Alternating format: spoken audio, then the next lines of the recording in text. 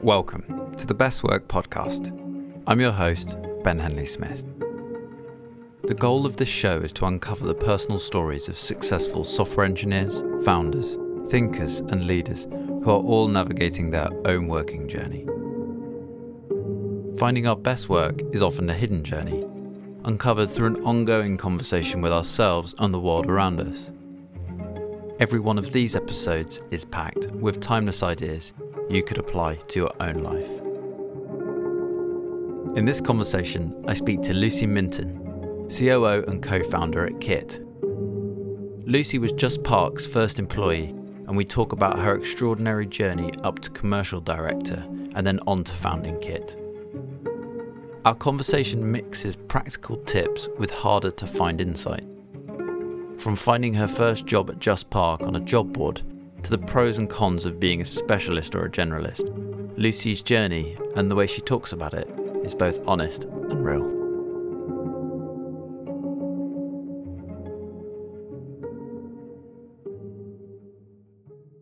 Should you decide to pursue a fixed outcome, so a job, or should you decide to pursue a journey and like a path? Yeah, I think it's really interesting, and I think it does come down to what's important to you, I guess. And I think particularly when you get to sort of my age, lots of people have a bit of a realization where they acknowledge that actually work has a bit of a different meaning to them than they thought it did.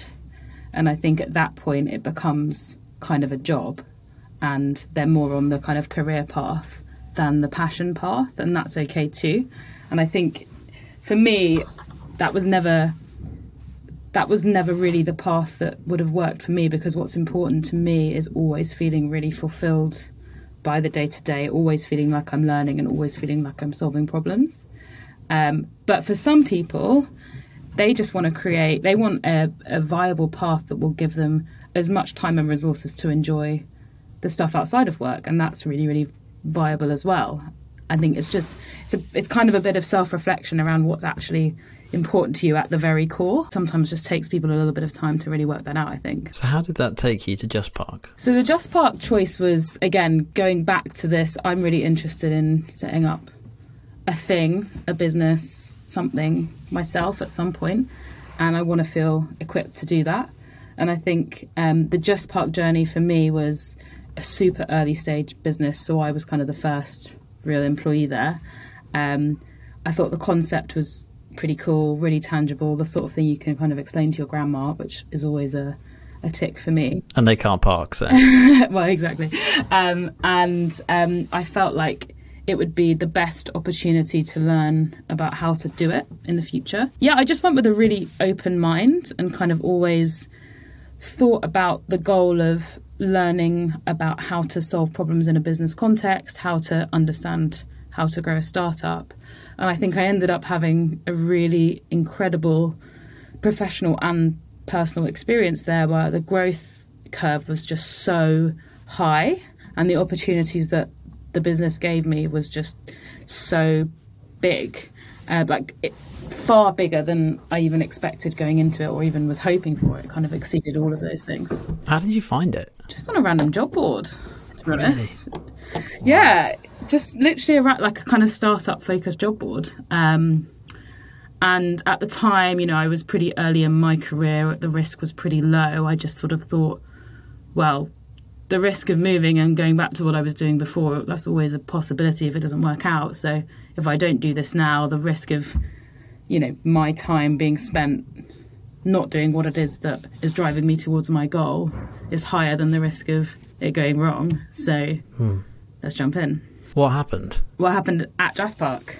Yeah, because I'm like, okay, here we go. Right. So business development, head of partnerships, general manager, commercial director, how, it was a journey, all from first employee. The reason it went that way and I sort of moved the way I did is I don't want this to come across as like having an ego in any way, but it's just making sure you're always putting the business first and you're always trying to solve the problems the business needs you to solve. And I think in a startup, all of the stuff that people care about in the normal career world just do not apply.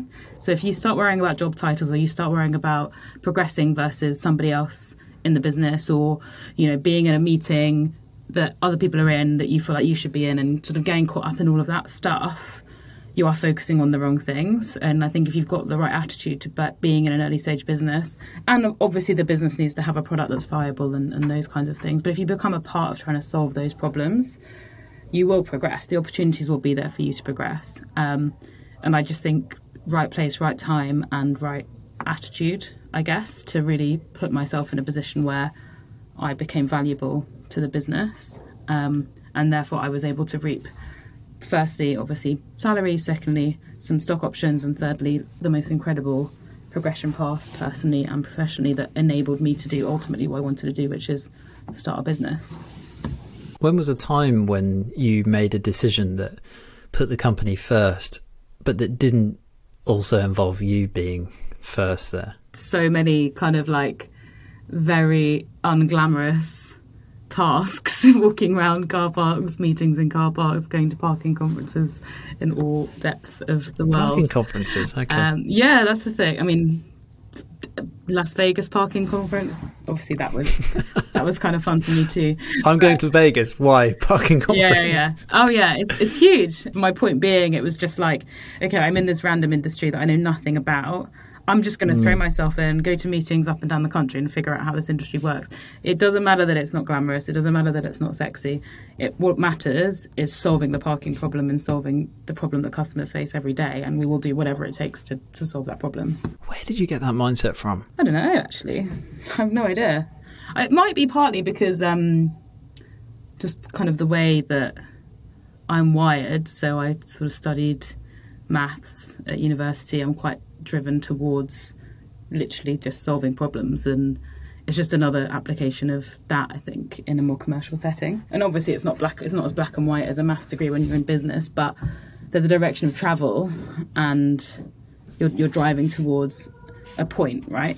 And that point is growth, that point is product market fit, or, you know, whatever the stage the business is at. I'm come from like a relatively entrepreneurial family. I've got grandparents all had businesses, uncles have set up businesses. That probably has an influence as well, you know, being around the outcome of what being entrepreneurial creates for. Even if that's the case, it's still extraordinarily difficult to make the kind of leap that you've made there, where you've recognised that in order to truly pursue your best work, it's less about you and it's more about the company.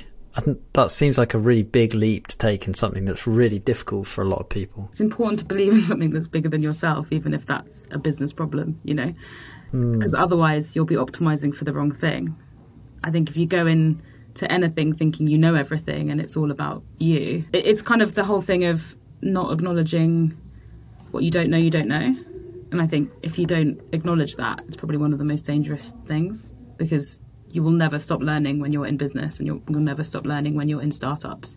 There's always things. I mean, I've never once, while being at Kitt, felt like I'm actually on top of everything. Do you know what I mean? It's just not a feeling you have. And I think if you're not comfortable with that feeling and you feel like you need to feel like you know everything, you should not be in a startup. When did the moment come to start Kitt? So obviously I was at Just Park with Steve. So Steve joined about a year after me, worked really well together, kind of felt we had very complementary skill sets, mindsets, and we'd sort of helpfully thrashed that out at Just Park, which I think we're really lucky in, and lots of people don't actually have that privilege of working together before starting a business. So felt really lucky with that. And I think we always both knew that we were kind of on a similar journey. We kind of both were at Just Park for that reason of wanting to eventually do something ourselves, not necessarily together, but kind of develop that way. And did Just Park know that? Yeah, to be honest, they were really supportive always of entrepreneurial people. I mean, Anthony is such an entrepreneur. That's kind of his way. And I think when we first started having a conversation with him about wanting to do something, he was almost delighted for us, more than thinking about the loss to Just Park, which is amazing. And he's invested in Kitt as well, which kind of is a testament to that. And then in terms of Kitt itself, I think we wanted to solve a problem that we'd faced ourselves. And honestly, I don't know what your real estate journey's been, but the real estate industry genuinely, I think, is the most behind out of any industries in terms of disruption and in terms of reorientating the products around the people that are actually buying the products.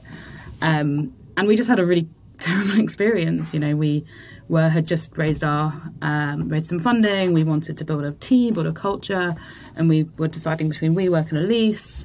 Decided we didn't want a WeWork because it was quite expensive, and we felt like we weren't really able to build that brand and culture in a WeWork building. So we chose a lease. For some reason, I just volunteered to kind of put it all together. Didn't know anything about real estate. Nightmare. And yeah, it just felt literally like everything was kind of geared against us and we were being set up to fail at every step. However, we also felt that we knew what building an amazing culture in a space with other people was. And it was almost like the most difficult thing, but the biggest opportunity as well. And we just felt that was a really big problem that needed solving. So we jumped in and kind of developed a few iterations on the idea until we got to the one that is today. Had you thought about anything else other than Kitt before that? We dabbled a little bit, but nothing. We dabbled a bit, but didn't get anything past kind of idea stage, really. We were quite open-minded. We weren't. I know some founders have this really inspirational thing where they're like, I had to go and solve this specific problem. I didn't think about anything else. How true that is, I don't know. But being completely honest with you, we knew we wanted to solve a big problem, and this was one of the problems we looked at. And the more we looked into it, the more we felt passionate that we were passionate about solving it, just because it was a problem that we knew and felt passionately about. And it was the most broken of all of the problems we were looking at. Because of where the industry is and that kind of thing. So much of pursuing our best work is less about us and more about others, in the same way that you have benefited hugely from Just Park and prioritising Just Park above your own personal needs in so many moments. I guess it's also about the people that you're on that journey with, and it sounds so lucky that you met Steve. What was it about your working relationship with someone else that's enabled you to do your best work? I don't know why anyone would want to do this alone. Firstly, it's, there's so much room for second guessing yourself. There's so much room for not moving forward quickly enough because you're stuck in your own head. And I think, like, first things first, like, I really would encourage anyone looking to set something up to think about going down a route with a co-founder. When the times are bad, the times are really bad, and it's really hard to pick yourself up from that. In terms of like the two of us and the combo, I just think, if you look at, I don't know whether you've ever done the kind of colour wheel of personalities. I haven't, or anything no. like that. Essentially, we're just very different, and I think that's really, if you can find a way of working with someone who's really different to you, that's really, really powerful, because it means that you're covering all bases, going back to kind of like the unknown unknowns. Not quite the same thing, but a similar concept. If you've got that person who's really, really different to you to throw ideas off and sense check things and discuss concepts and build strategy, you're going to end up in a better place because you've got all bases covered.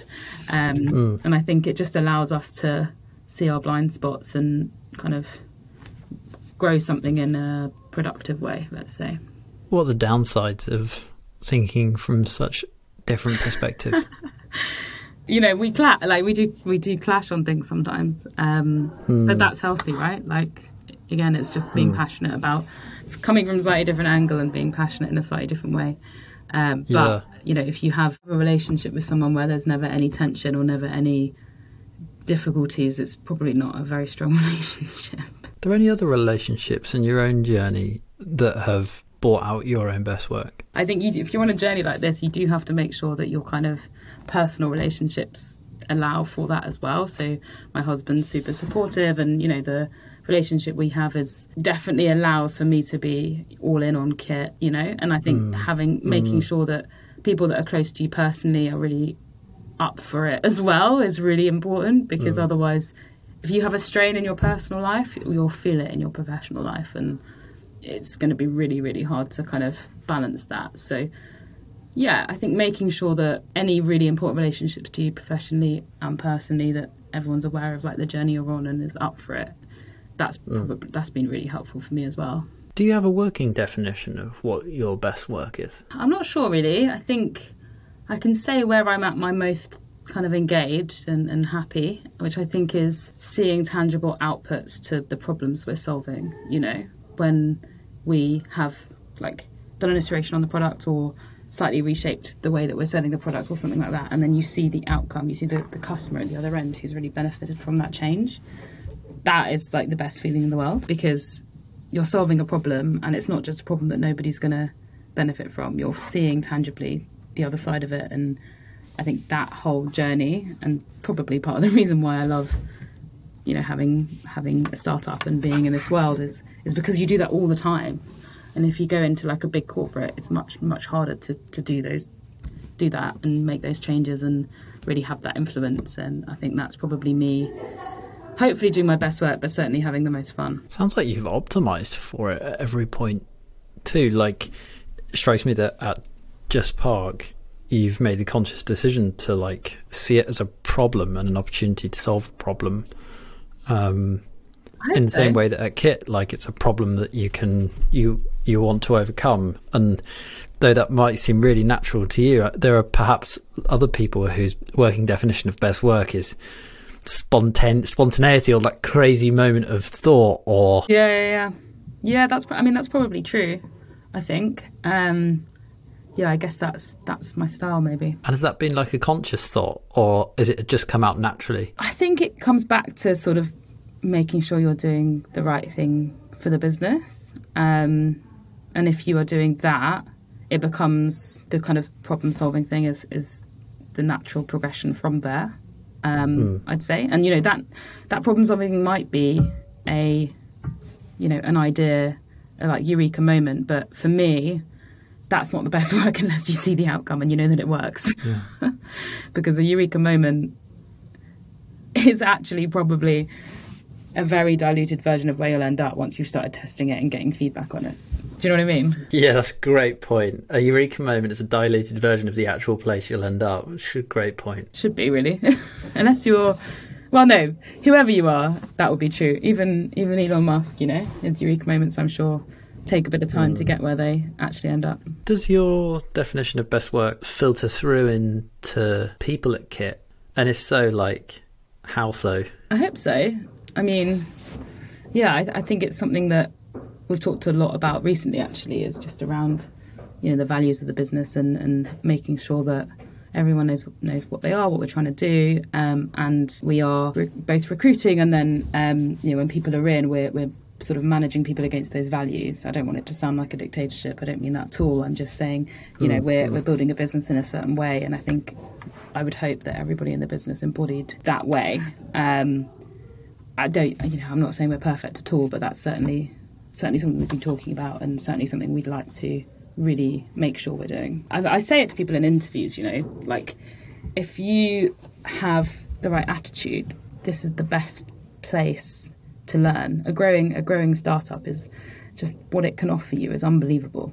But you need to come in with your eyes open and be very willing to get stuck in. Otherwise, you just won't reap those benefits, and you'll probably feel like it's a bit of a crazy place. And those people who come in, and the people who you're looking to figure out whether they have that or not, whether they have that blank slate approach or not, like, what do you think makes the difference between someone who is right for this startup environment and someone who's not? It comes back to the first point around kind of priorities and what people get energy from. You know, if you get energy and you prioritize your, you know, personal progression, or you see it as a stepping stone in your career, it's probably not going to work out that well, because you just won't be optimizing for the right thing for the business. But all businesses will get to, as long as they grow, they'll get to the point where they become more of a corporate. And I think at that point, the trade-off is very different. You'll be bringing in people for different reasons, and that's totally natural.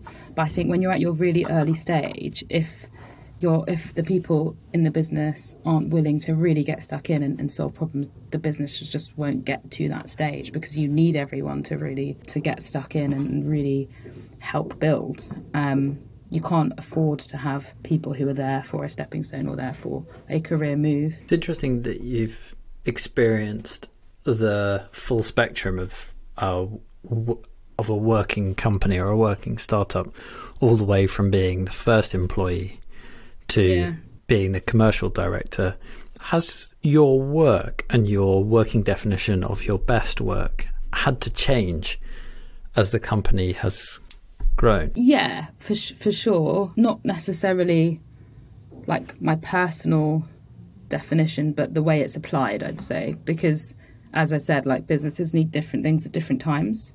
And I think making sure you are aware of that and you are aware of your personal limitations or your personal growth opportunities in order to best sort of serve the business. Yeah, as a business moves through stages, not everybody that is in the early stage will be right or want to be right for the later stages. And that's a really hard reflection. I think there's an inflection point in growth where people who were there really early doors, who really did everything and got stuck in on everything, there'll be changes that happen, there'll be management structures brought in, there'll be processes that need to be put in place, which will make it feel less like it did at the beginning.